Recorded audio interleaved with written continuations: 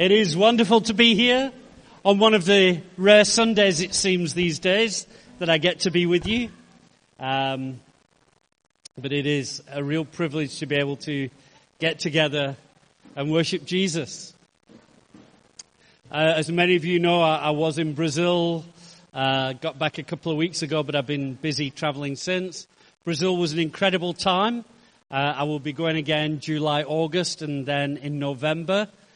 So if anybody's keen to join us in November, we're going to have a 412 Equip conference in Sao Paulo in November. And it's incredible what God's doing there. So one of my highlights of the trip, I did a youth conference. There were about 300 people from all over Brazil at this youth conference. They were mostly youth leaders. And they made me preach 6 times in 3 days. And the Saturday evening I preached, and I just preached on how God desires to use us and pour His gifts out and His anointing, and asked if anybody wanted to respond afterwards. And I ended up praying and prophesying and ministering over people for 2.5 hours after the meeting.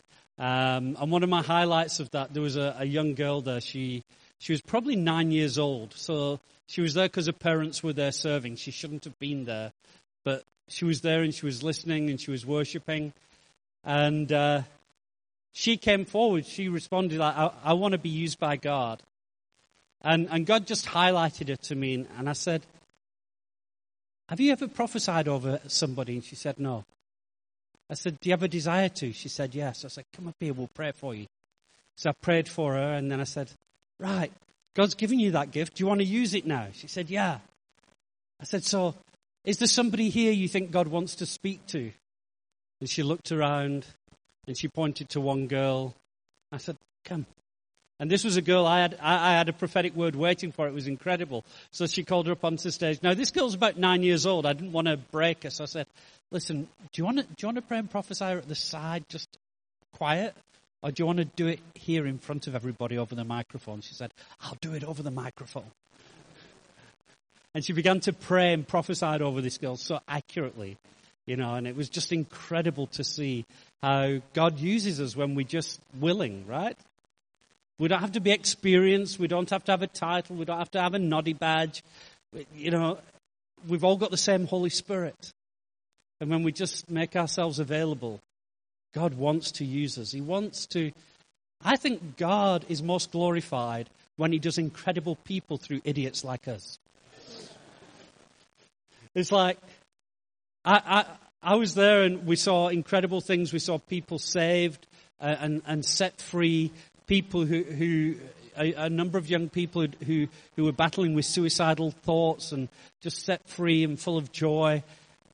And it's incredible to see. And there can be no question that it must be God, because it can't be me, right?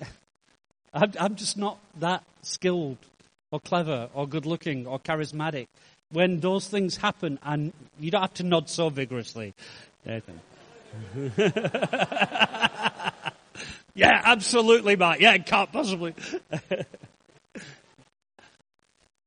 But I want to encourage us to step out, because it's not about how gifted we are. It's about how powerful He is. And so I want to share this morning, and I want to use a scripture. There's the scriptures that we read a lot, and then the scriptures that are very obscure that we hardly ever get to. So I want us to turn to one of those obscure scriptures that we hardly ever read. Acts 2:42.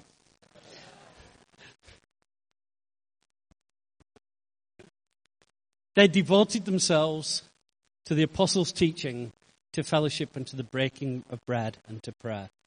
And I want to highlight this morning, not another preach on Acts 2:42.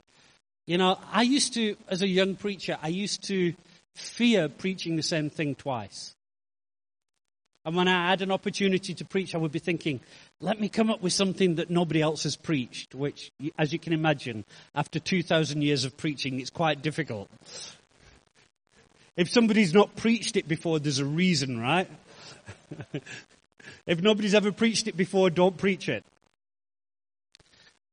But then I realized, as I read Scripture, God repeats Himself.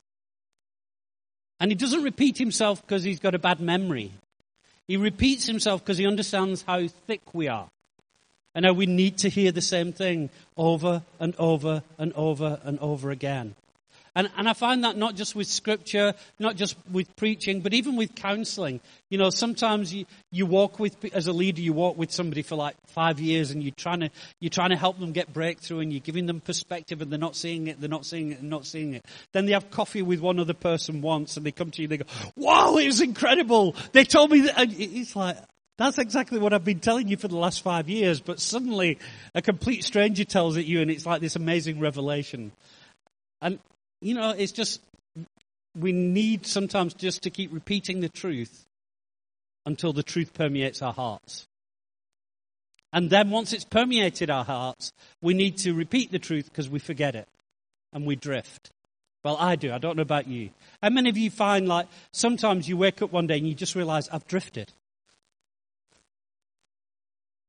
Or God's speaking to you, or God's, you know, somebody's preaching about a subject, and you go, yeah, I know this, I've lived this, I've dealt this, and then suddenly as they're preaching, you realize, wait a minute, I've drifted in this area.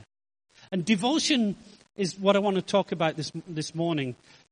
But devotion is one of those things. Have you noticed, whether it's devotion to the Lord or devotion to your spouse or whatever, devotion is something that doesn't just maintain. I wish it did. In fact, we were singing a song last night. I forget the exact words. Hannes can help me because he was leading worship. But it's like, I've got a love that will never fade. Well, do you remember? It's a song like, you've given me this love that'll never grow cold. You've given me this. And I'm like, wait a minute. It feels like that at times. Like when you fall in love, it feels like that. I am so in love. This love could never possibly fade. But if you don't nurture it, it does. And devotion is one of those things. You know, my wife's had to leave. So I can talk about her. That's good. No. When we were younger, and I was at Bible College. I was at Bible College in White River. You know, all know where White River is? Up near Nelspruit, on the border of the Kruger Park. And Chantel at the time, I met her there. And then I did my second year. And she moved to Johannesburg. She had a job in Johannesburg. Which is about, a 4.5-hour drive away. And sometimes on a Friday, you know, it's Friday afternoon, she was getting bored at work, so she'd phone me. This was before cell phones, so I'd get this call. There's a phone call for you, and I'd have to run and fight for the one phone that we had at the college for all the students. And then she'd say, I'm missing you. Can I come see you? So yeah, let's hang out this weekend. And she would drive 4.5 hours up to Nelspruit on a Friday after work. And then we would get in the car, and I would drive us back to Johannesburg. By which time it was late, so we'd go to sleep, and then wake up in the morning, spend Saturday together, Sunday morning go to church, and after church, I would drive back to Nelspruit, get out the car, and she would drive all the way back to Johannesburg. 18 hours driving to spend a day together. Can any of you identify with that level of devotion? Right? When you're young and stupid and in love, right? It's not too much to ask. And there's no pressure in it. You do it willingly and you do it joyfully and you enjoy the adventure. But if you're not careful, that level of devotion wanes. And I'll be honest, some days, not often, but some days, if I'm 15 minutes away, it's too far for my wife to come fetch me.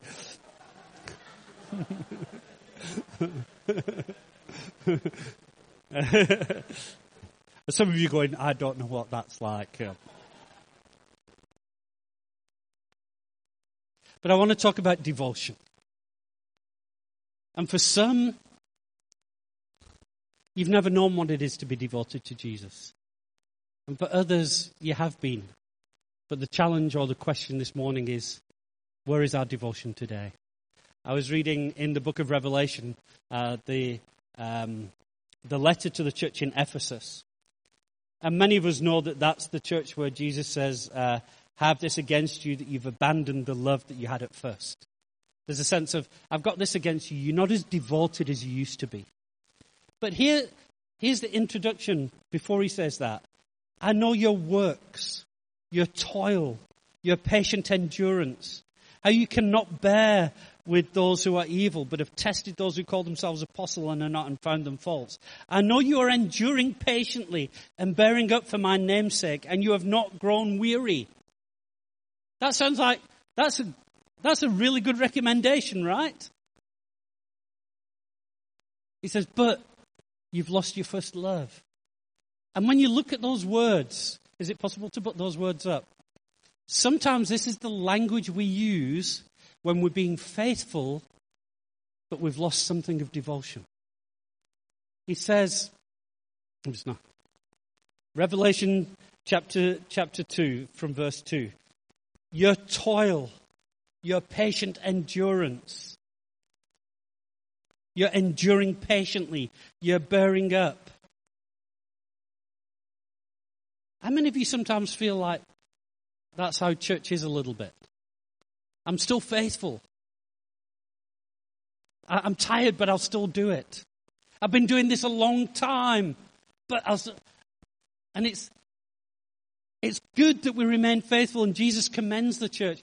But I think if they hadn't lost their first love, if they had still had this devotion bubbling up and welling up within them, the language wouldn't have been about toil and patient endurance and bearing up and suffering. And that's the experience of many Christians, I find. It's let me just suffer and kind of crawl like a worm through this life and hopefully make it to heaven, and I'll be happy then. But when there's devotion, the things that otherwise would seem a burden actually often become a joy. Driving 18 hours for one day was not a burden. Oh, I can't believe I'm driving so much. And so I want to talk about devotion because my hope and my desire, I'm not saying we're not devoted, but my hope and my desire is to stir up again that passionate devotion for Jesus that many of us have experienced. And the first thing I want to say about devotion is it says they devoted themselves. Nobody can make you devoted to anything. Nobody can compel you to be devoted. If I was to take out a gun and point it at Nathan's head, and I said, no, actually to his heart, let's try and hit something important that he uses. Sorry.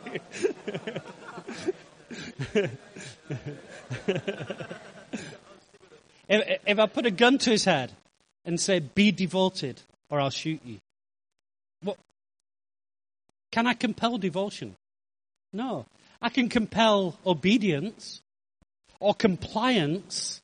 I can get an outward show of devotion. I can get him to do the right things, but I can't make him devoted. Nobody can make you devoted to anything except you. One of my favourite stories of Will Murray was he was sat speaking to a guy, counselling him, and this guy had fallen into sin. And this guy said, I just couldn't help it. So Will just reached across and slaps him across the face. He said, I'm sorry, I just couldn't help it. It's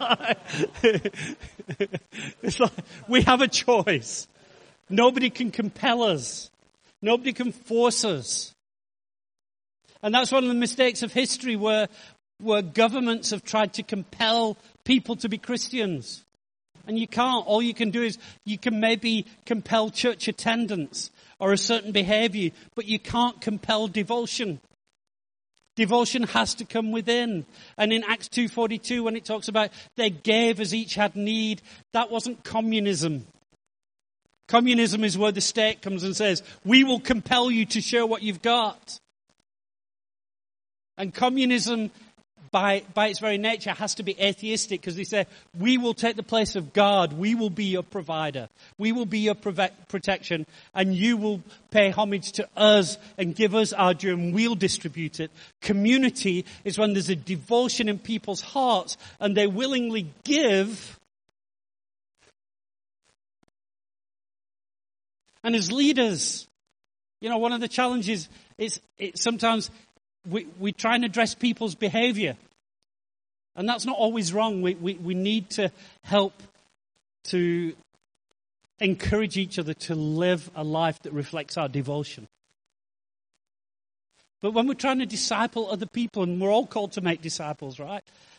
If we're simply trying to get people to conform to a certain behavior, but we've not found or encouraged them to be devoted, that behavior will never last. Does that make sense to you?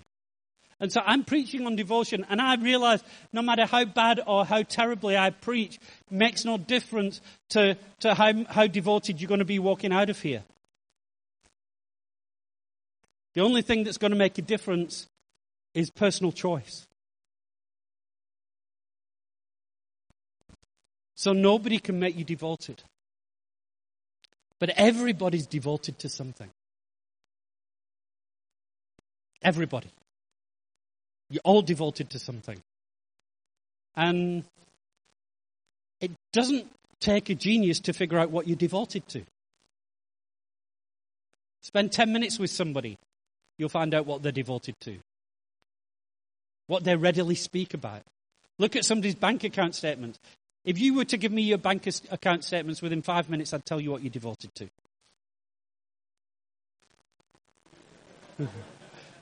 to.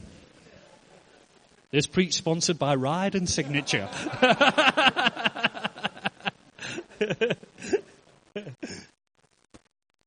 Show me your diaries. And after looking at about 6 or 7 pages, if you keep a diary, I'll tell you what you're devoted to. Psychologists have done research. And I don't want to be that guy who's knocking the young people. Oh, the young people of today.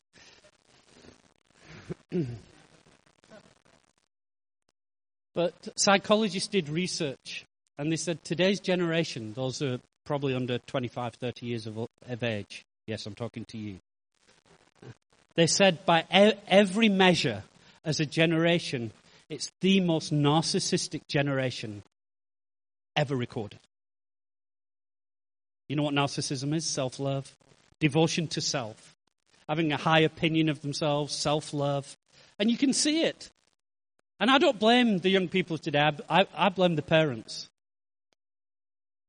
I blame the parents who tell children you're the center of the universe. Chris Pratt, the actor who does Guardians of the Galaxy. I heard him give a speech at a college, and it was incredible. He was talking about God and faith and prayer, and then he said, "If anybody tells you you're perfect, you're not." And he was like, "What? Kids today have never heard you're not perfect." He said, "If people tell you you're perfect just the way you are, you're not." And isn't that the whole point?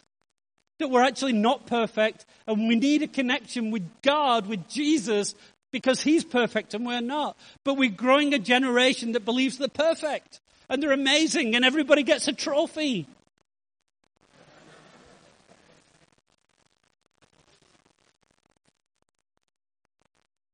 And then social media doesn't help. You know why it's called social media? Hey, the emphasis is on me. I was telling this story. A few years ago, I took the family. We came into a little bit of money. I was going to buy a motorcycle, and in the end, God spoke to me and said, "Don't be selfish. Spend it on the family." So I took the family on a trip to Europe. That's why I don't have a cool motorcycle now. But I'm not bitter because I'm devoted to my family. And we saw some incredible places, the Eiffel Tower, the Colosseum, all of these places in Europe. And there was this phenomenon I noticed. And I noticed it most at the Colosseum. we got to the Colosseum, and it was late afternoon, and the sun was setting, and the sky was changing. It was just beautiful, and this incredible building that has stood for 2,000 years nearly, and people travel from all over the world to see this place. And as we were looking at it, I noticed, and usually it was young ladies. Sorry, I'm not meaning to be chauvinistic here, but it was mainly young ladies who would arrive dressed to the nines as though, they're about to go to a party, not walking through Rome. High heels, makeup, hair, like whatever. And they'd walk up with the phones, and the Colosseum's behind them, and they get the phone out, and it's...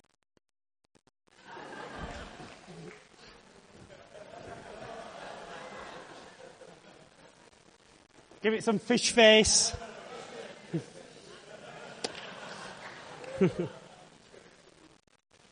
And for about 10 minutes, I don't know how many pictures they're taking, but... And then after about 10 minutes of this, then they spend another 10 minutes. Then they find just the perfect picture. Then they spend another 10 minutes trying to pick a filter. Edit it, make it look better. Hashtag YOLO. Hashtag best life. And then they post it onto Instagram, and it goes out there, and all the friends look at it. And the whole idea is the friends are supposed to look at it and go, wow, she's got the perfect life. Yeah? And it's not real. But it's selfie. We live in a selfie generation. That should tell us enough. And many people today are devoted to self. Paul writes, and he warns that in the end times, people will be lovers of self. But here's the other side of the coin. That psychologists researching this generation have also found suicide ideation, thinking about suicide and suicide attempts, is higher than it's ever been in history. You go, wait a minute. Self-love is higher. Devotion to self.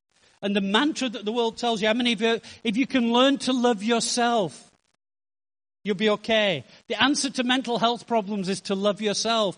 And it obviously doesn't work because people are loving themselves more than ever before, and suicide rates are going through the roof.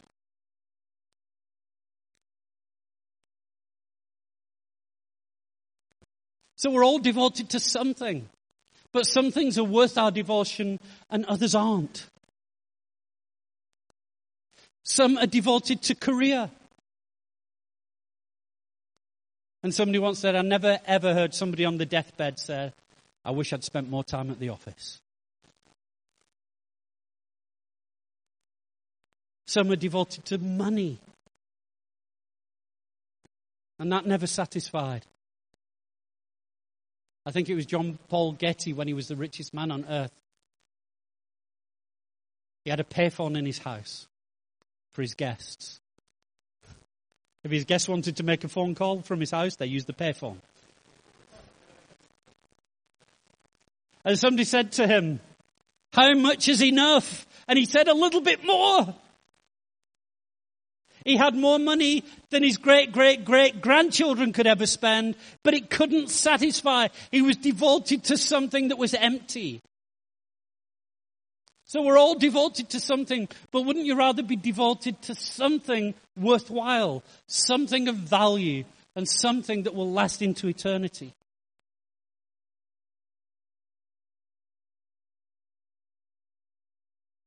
You know what that is? That's devotion to Jesus. And by extension, devotion to Jesus' family. I haven't always had the easiest relationship with my in-laws. For a long time, they didn't like me. I can't understand why.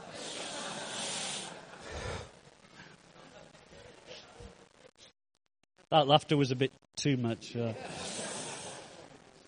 Funny because it's true.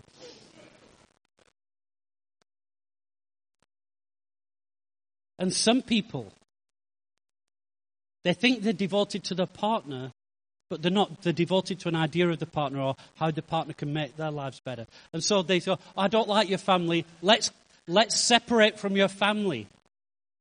Right? Because I don't want to deal with your family. But if I'm devoted to Chantel, there has to be a devotion to her family. Even if they don't like me. And even if I do like them, but... And we've got a much better relationship now. But sometimes people go, I'm devoted to you, but they're not devoted to you. They're devoted to what you can give to them. They're devoted to how that person makes you feel.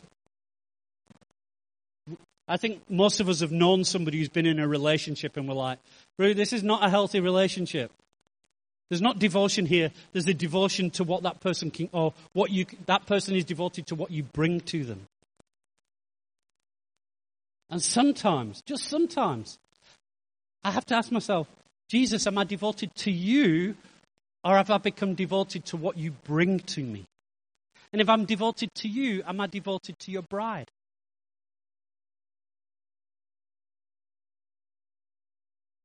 And the bride of Christ is so beautiful. She is worthy of our devotion. I want to be devoted to something. I want to give myself to something. And we sing about it. We talk about it. And I've said this before, but somebody once said we don't tell lies in church. We sing lies very often. And we sing songs, and then if we were to really stop and ask ourselves, do I believe this? Or if we had to stop and say, let me sing the truth, maybe the lyrics of our songs might change. This morning, maybe we would have sung, we will give a lukewarm praise. You are worthy of a bit. You are worthy of a bit. Mikey at the center of it all. Mikey at the center, and all this is for me. And even in our connectedness with Jesus, because it's in us, it's an innate part of our fallen nature, of our flesh, which I hate, but I also love, unfortunately. You know what I'm talking about? I hate the fact that I'm selfish, but the reason I'm selfish is because part of me likes it. And even my devotion to Jesus and my devotion to the church can be about what I get, rather than a pure, undefiled, selfless devotion. And that's where the word devotion here, I want to unpack it a little bit. It's got shades of meaning. But one of the Greek word that they used and they borrowed for the word devotion, it means this: to move forward despite resistance, obstacles, or difficulty. In other words, the writer here, Luke, is describing this devoted people, but there's an acknowledgement that devotion isn't taking the path of least resistance. Me taking the path of least resistance is leaving my underwear on the floor because I know my wife will pick it up. Have you got one of those magic tables at home? I've got one of those you know those magic tables, right? You leave dirty dishes on it, and then miraculously you come back the next day, and the dishes have been cleaned.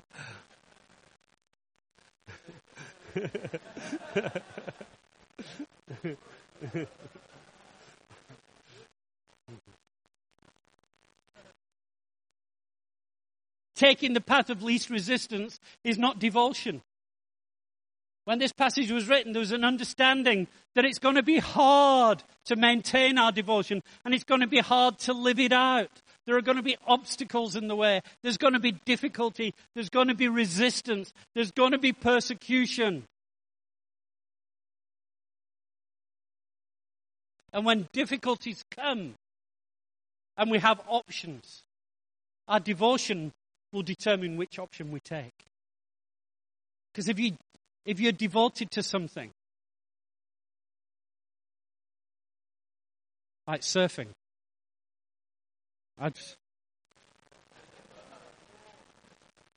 Do I feed the family for a week or do I buy a new surfboard? I rest my case. We could all do with losing a bit of weight anyway, so. You will willingly do without other things. Other things bring you no joy compared to that. It's not a sacrifice. Do you ever regret not buying more books and spending that money on surfing? No, he doesn't, you see. Explains a lot. No, it's not a sacrifice. When you're devoted to something, when you're devoted to somebody, have you seen how generous guys get when they're in love? I've got mates, like, when I was younger, we'd go out to the pub, and there's always one who's last in. I've just got to go to the bathroom, get the rounds in, I'll be back in a minute. The T-Rexes of this world. I can't reach my pocket.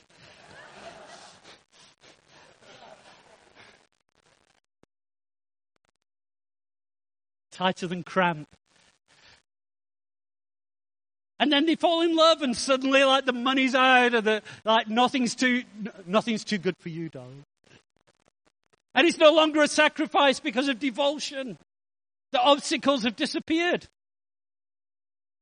Like the song says, I can see Deirdre now, Lorraine has gone.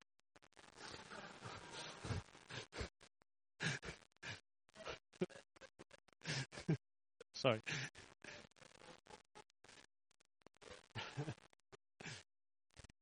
When you're devoted to something, the obstacles in your way, it's like nothing will stop me. Hannes, before he became a surfer, was a real athlete.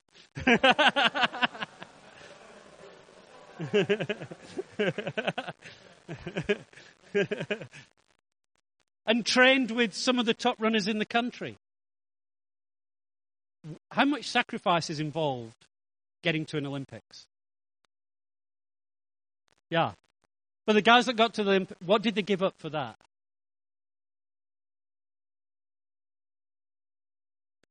They couldn't eat what they wanted, drink what they wanted, go where they wanted. There's a massive, massive, massive sacrifice. One of my favorite things is, watching the Olympics and they interview gold medal winners. And they say, what's the first thing you're going to do now that and they go, I'm going to go and get a Big Mac. It's like, because I've not eaten anything nice for the last 4 years. Wow, what would drive somebody to do that? Devotion.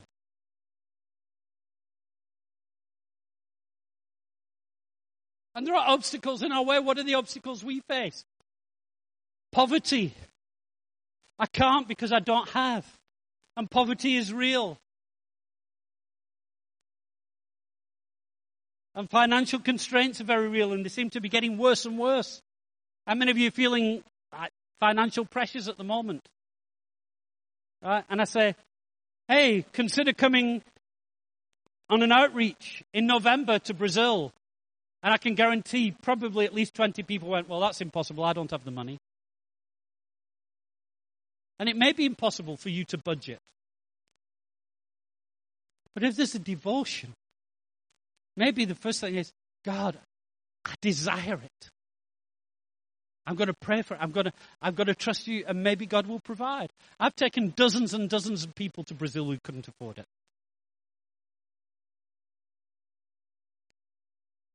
You see, it's not your financial situation that's the obstacle, it's your financial mindset.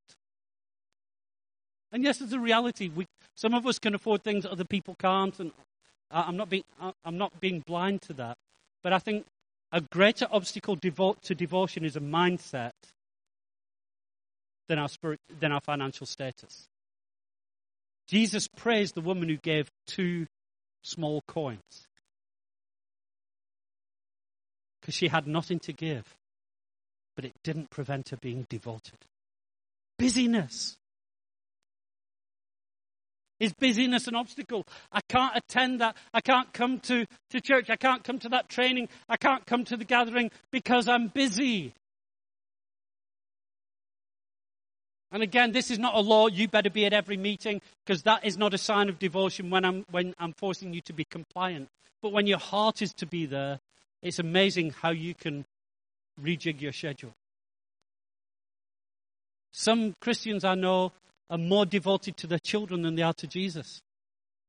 More devoted to their children's sporting ambitions.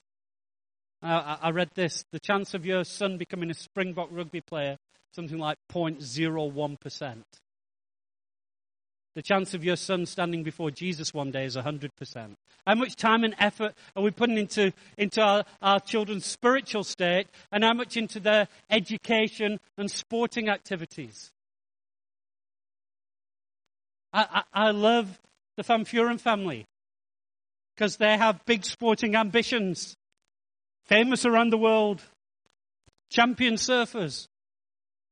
But they're not devoted to that so much as they're devoted to Jesus. And if Jesus tomorrow said, don't do that, they would lay it down for the sake of him. I had a job which required me, I was the national sales manager of a company, which required me to travel to Johannesburg, Durban, wherever, on a regular basis. And at one point I sat down with my directors and I said, I've got a problem, guys. My traveling is taking me away from church too much.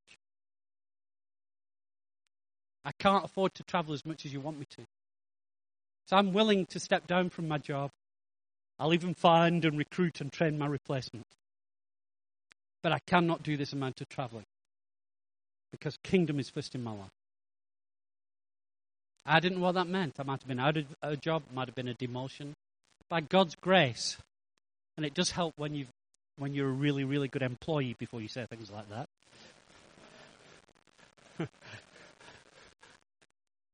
They said, no, Mike, we don't want to lose you. How can we work with you? How can we make this work? And we found a compromise where I could be faithful to my work, but first be faithful to Jesus.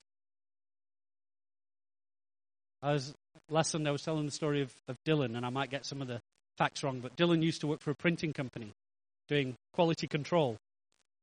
So as the printed material was going by through the rollers, he had to look at it in detail to check if there was any problems, with the print.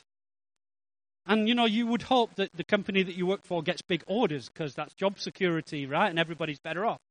And one day they got a really big order and everybody was celebrating. The only problem was it was an order to print porn. His job would have been to look at this very closely.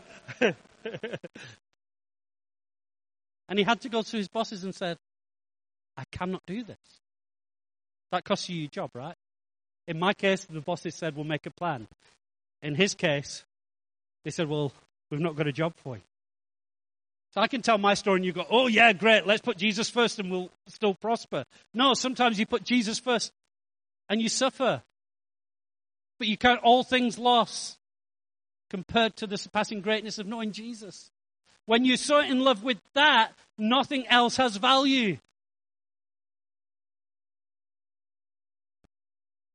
When you're in love, your whole priority system changes. When you're devoted, your behavior shifts. How many of you have got young boys? How many of them love to bath and shower? Not many of them. Wait till they notice girls. Then you'll never get them out of the shower.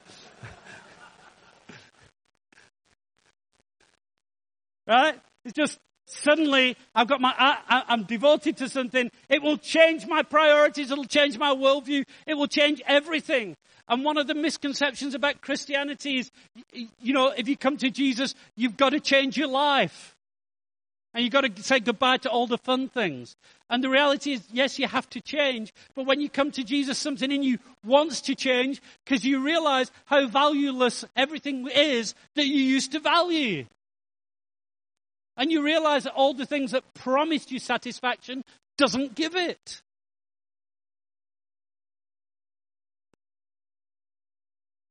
So devotion is moving forward. And there is a danger, People say, well, if you're too devoted, you're going to end up, if you're devoted to God too much, you'll neglect your family. No. That's not true.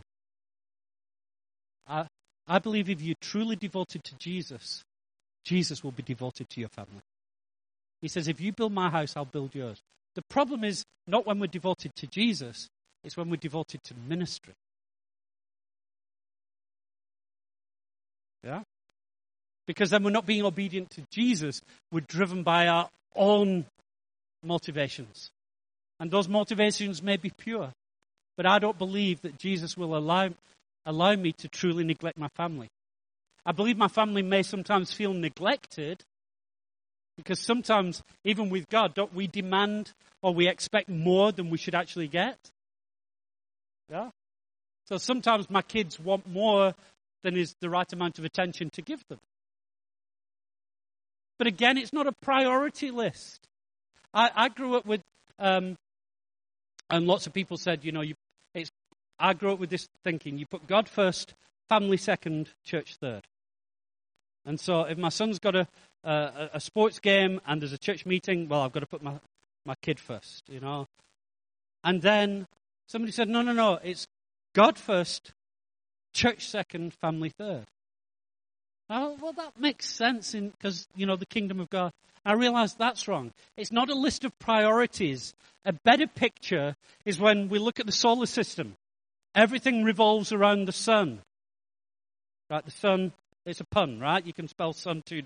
The sun and the sun, you got that right? I'm trying to be clever. I'm trying to read my audience.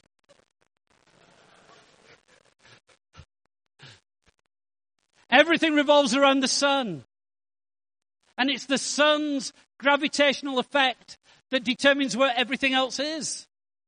And so sometimes one object is closer to the sun, and then sometimes something else is. So if I put Jesus first, that sometimes means, as I have done, I've sometimes said to Abigail, I'm sorry, I won't be here for your birthday. I'll be in Brazil.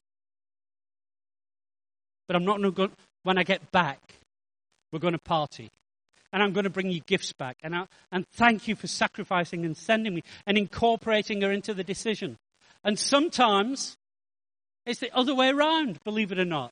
I remember I'd been working particularly hard. Chantal was struggling just after Elizabeth was born, hormones and all that kind of stuff. And the exhaustion of late nights. And I was working really hard. And Andrew said, take your girls away. I said, I've got too much to do. He said, no, take them. I said, I've got too much to do and I don't have any money at the moment. He said, my parents have got a house in Royals. You can have that for a few days. Thank you, Auntie Leslie. I said, and then he said this to me. He said, Mike, if I see you at church on Sunday, I'm going to discipline you. Because now is the time to invest in your family. That's how you serve kingdom. That's how you serve Jesus right now. But it's not just me and what's easiest. And sometimes when we're not devoted, I talked about the path of least resistance. You know what happens is I've got all these responsibilities and I can't say no to my boss who wants me to work overtime because I'm afraid I'll lose my job. And I can't say no to my wife who's complaining she doesn't see me often enough because happy wife, happy life. And I can't say no to my kids. I'll say no to the elders because that's just the path of least resistance. And it's not about saying yes or no to elders. It's about, are you being obedient to Jesus in this moment? That's what devotion does. There are obstacles. You understand what I'm saying?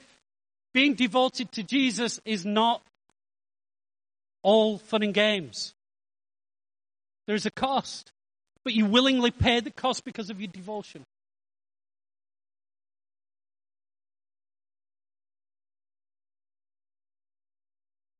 And it's devotion to Jesus, not the things of Jesus. In Acts 2:42, it says they devoted themselves to apostles' teaching, to breaking bread, to fellowship, and to prayer. I don't think they were actually devoted to apostles' teaching. I think they were devoted to Jesus, and the apostles' teaching brought them closer to Jesus. I'm devoted to whatever will bring me closest to the object of my devotion.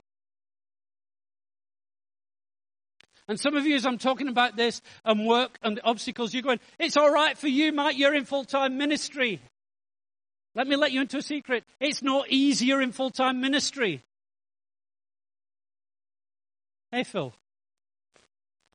Sometimes there are even more demands on your time, and it's harder to discern which is God and which is not.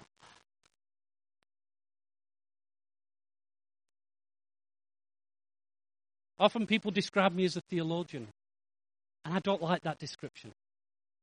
I don't think I'm a theologian because I'm not in love with theology. I don't love sitting round a table for hours and hours discussing the finer points of did Adam have a belly button, or how many angels can fit on the head of a pin, or, these. For me, theology is simply a tool. And it's important to have the right tools. When you love to shape boards, how much passion do you have for tools? You don't, but you make sure you've got good tools. And you appreciate a good tool from a bad tool. But actually your joy is like you've created this board and then you take it out and it just performs amazingly, right?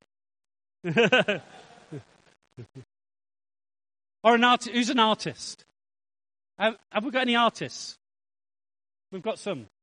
Maritza's an artist. I know because we've got one of your paintings in our lounge. Do you love paintbrushes? Do you get all excited about paintbrushes? When you're in a shop, you're like, oh, this is really, I don't have this one. And you want the best paintbrushes you can afford and you want all the right tools. But your passion is creating a work of art. My passion isn't theology. My passion is producing a picture of Jesus for people. Through teaching, through preaching. But so often we can get sidelined and I can become devoted to books, to study, to theology. I can be devoted to talking about Jesus rather than talking with Jesus. And one of the big challenges for me is in a quiet time and I'm reading scripture, and instead of God speaking to me, I'm going, oh, that'll make a nice preach. And I've got to silence my heart and say, no, this isn't work. This is spending time with the object of your devotion. And just because the church pays my salary doesn't mean I can't be distracted by work.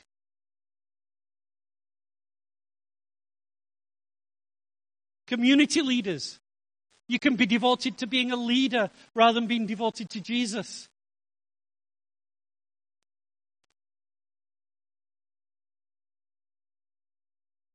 Is this making any sense at all?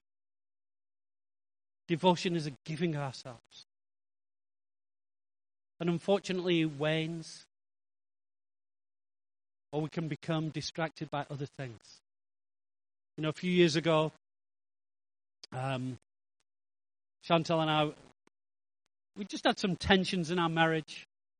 There was a lot of tension at home. The kids were getting a little bit out of hand. I'd drive home and I could see the dark cloud over the house. And it was me. I'm not saying I was innocent, I was a poor victim. But at home, there was tension, there was stress, and I felt like a loser. I was a leader in the church, and I could sit and have coffee with somebody, and people go, oh, Mike, thank you so much. It's so awesome. You're so full of wisdom. You're so amazing. And at home, like, nobody would listen to a word I said. I'm supposed to be a leader. I can't lead my dog. It's like... And so what the temptation, what nearly crept in, and I could feel it creeping in, was a desire to be where I felt like a hero. Rather than be at home. Because it was hard to be at home. There were obstacles and there were difficulties. But my wife is the object of my devotion. And when we got married, we said, there's no way out. I was listening to somebody the other day. They said, all marriages end, if you realize, in death or divorce. Yeah?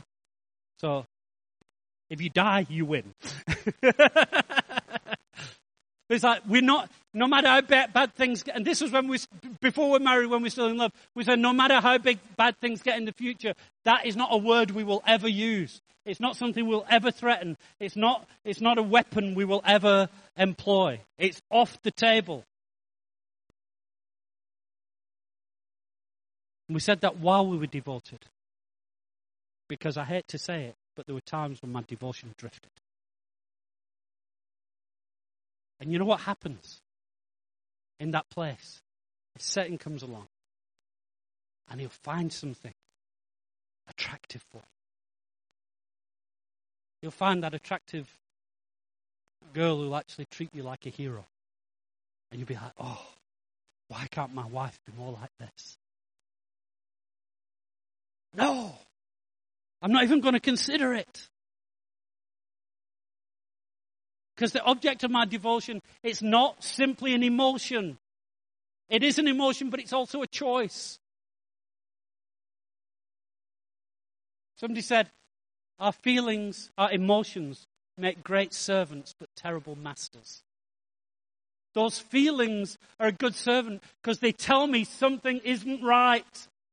I'm feeling something I know I shouldn't feel, or I'm not feeling something I should. It's a good servant, but then my will, my choice must be, worst advice ever, follow your heart. Do not follow your heart. If you follow your heart, you're going to end up in sin, because that's what your heart wants. Even with church leadership, some people say to me, why should I be in submission to my leaders?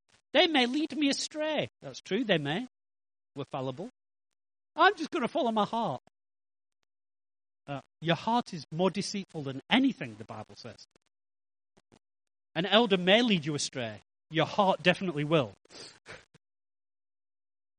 And so it's a choice and an emotion. So if I'm just choosing to be devoted, I'm just choosing to be faithful. If there's no feeling there, if there's no emotion there, that's a warning sign.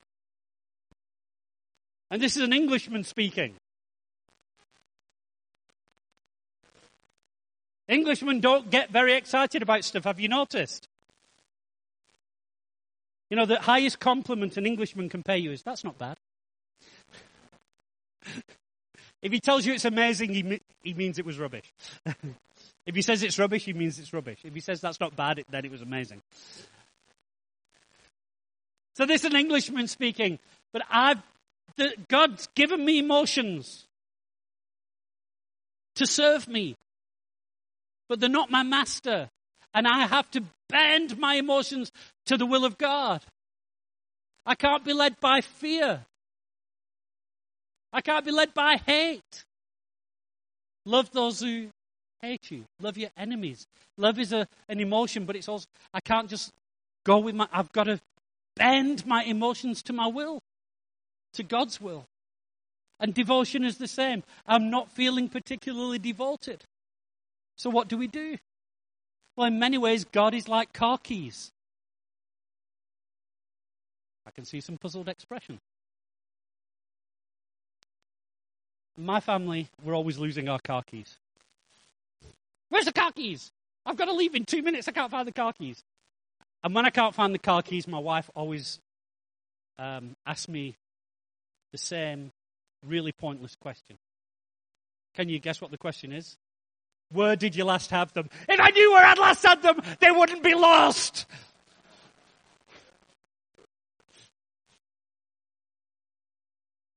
But God is like car keys. People say to me, I just feel so distant from God. I feel like I've lost God. And so my question is, where did you last have him? Where did you depart from his presence? Maybe it was a sin issue. And the good news is, I can go back, repent, and find him instantly. Maybe it's not, it kind of is sin, but maybe it was just neglect. Or busyness.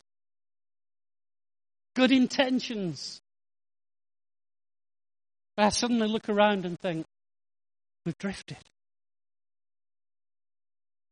We've drifted. My devotion isn't what it once was.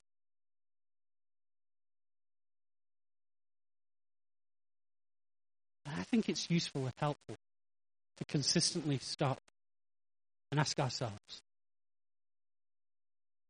Am I devoted?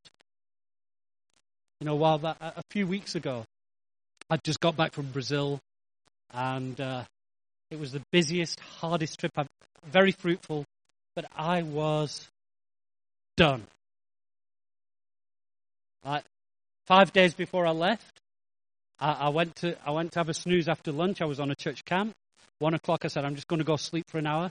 At 7:30, Ronaldo, who leads the church, was waking me up and said, "Are you coming to the meeting tonight?" I said, "Well, I better do. I'm preaching." And that's how I was out. And then on the back of that, I had to fly home via Turkey, which was like a 13-and-a-half-hour flight, and then a 10-hour. I mean, I got back and I was exhausted. And in that state, I got a bit sick. And so I phoned the guy, I'm not going to be at church.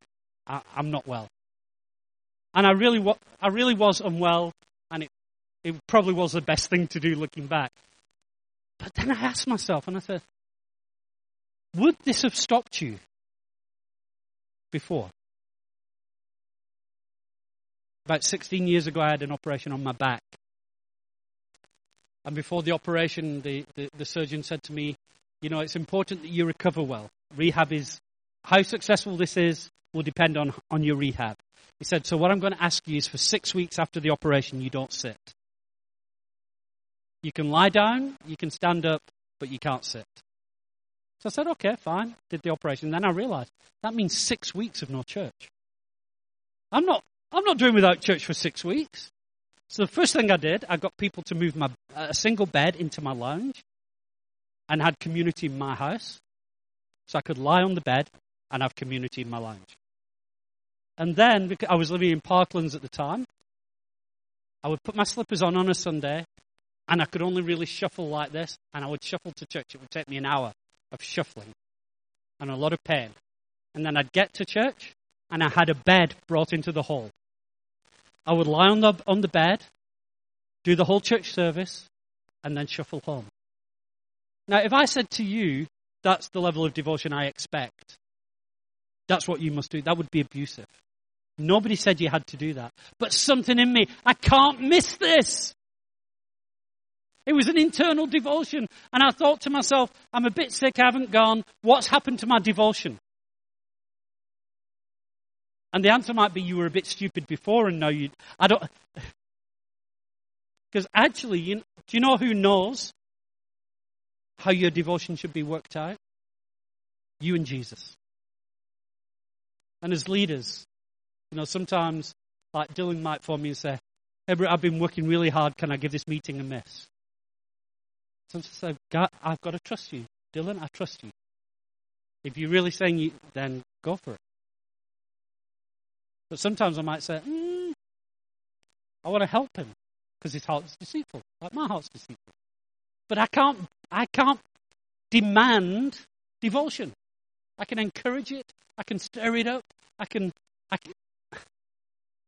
I cannot put a gun to your head and say you will be at the meeting. Because you know what will happen? Your bum will be on the chair, but your heart will be somewhere else.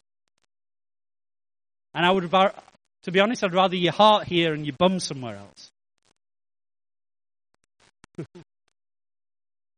Does this make devotion? Devotion. I want to kind of start landing here with a quote.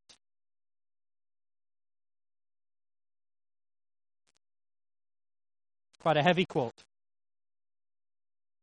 So before I read it, I want to remind us. I'm not trying to put a law on us or a burden on us. Jesus said, my yoke is easy, my burden is light. It's still a yoke. There's work to do. He didn't say, come to me and you can just sit around doing nothing. He said, come to me and I will give you rest. For my yoke is easy. In other words, when we're doing what God's called us to do, when we're being obedient to Him, there's a joy in it. Even the sacrifice we rejoice in, right? So this sounds heavy, and if it's not coming from a place of internal devotion, it sounds like I'm demanding a standard. I'm not demanding a standard. I'm encouraging devotion. And a guy called F.B. Mayer said this: Jesus Christ has bought us with His blood. But alas, He has not had His money's worth. He paid for all, and He's had but a fragment of our energy, time, and earnings. By an act of consecration, let us ask him to forgive the robbery of the past, and let us profess our desire to henceforth be utterly and only for him, his slaves, owning no master other than himself. That just hit me. He paid it all, and he's not had his money's worth. Let us resolve to be totally and only for him. Because that way lies joy. That way is life. And yes, there will be difficulties and obstacles. There may even be persecution. And yes, there is a temptation that our devotion would wane. That our devotion our attention would be distracted, and our devotion would latch onto something else.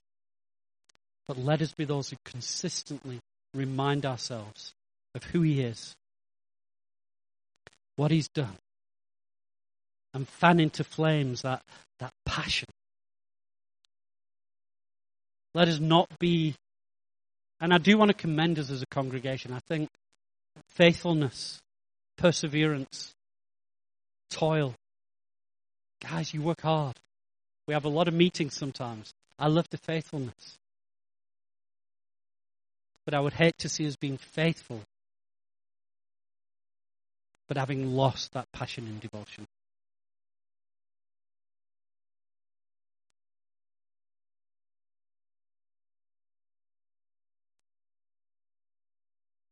You know, earlier, Barent talked about Jesus rescuing us.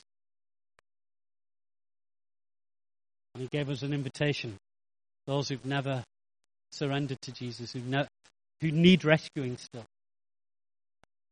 And I want to extend that invitation again, but from a different angle. Jesus is so devoted to seeing you in relationship with him that he paid the ultimate price. He said, I will lay down my life. I will hand myself over to sinful men to torture me, and beat me, and flog me, and murder me, and mock me and spit on me while it's happening. And I will do that in order to make a way for you to enter into a relationship with me. That's how devoted I am to bringing you life. And he says, you can have that life if you choose to surrender the life you've got and take the life I have for you. And for many, when we make that decision, it feels like a sacrifice. I've got to give up my life. On the other side of it, can I tell you, it is no sacrifice. Because whatever we give up for Jesus is replaced by something of far greater worth.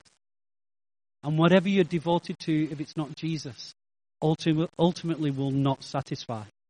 It may satisfy for a while, but in the long term, the amount of satisfaction will be less and less, and it will leave you empty. But devotion to Jesus fills you. And I'm not devoted to Jesus out of some legalistic obligation. I'm devoted to Jesus. The same reason that Ivan is devoted to surfing. Nobody has to put a gun to him in his head and say, go surfing. It's because there's such joy and satisfaction. And he does it in a place of knowing Jesus. Otherwise it would be empty. So even surfing is better with Jesus. Everything's better with Jesus. And I do want to give you that. Can we just close our eyes? If you're here this morning, and this isn't manipulation, this is the heart of God speaking so clearly to me, to others. There's a real hunger for the Lord for a relationship with you. And if you've never devoted yourself to Jesus, if you've never brought yourself and said, here I am, take my life, I choose to live for you. If you make that choice this morning, the wonderful thing is he takes your life and gives you a new life that is so much better. And he says, not only did I die for you, He says, I will live with you. I will live in you. And I will give you life and life in abundance. The life you have been living so far pales in comparison. And if you want to make that choice, say, today I want to choose to be devoted to Jesus. I've never made that choice before. I would love for you just to raise your hand where you are. And remember, devotion is despite obstacles, difficulties, fears and persecutions. You might be going, what will people think? I'm too nervous. I'm too afraid. Just make that choice. Just raise your hand right now so I can see it. Thank you. Anybody else? Just make that call right now. Say, from this day forward, I want to serve Jesus. Thank you.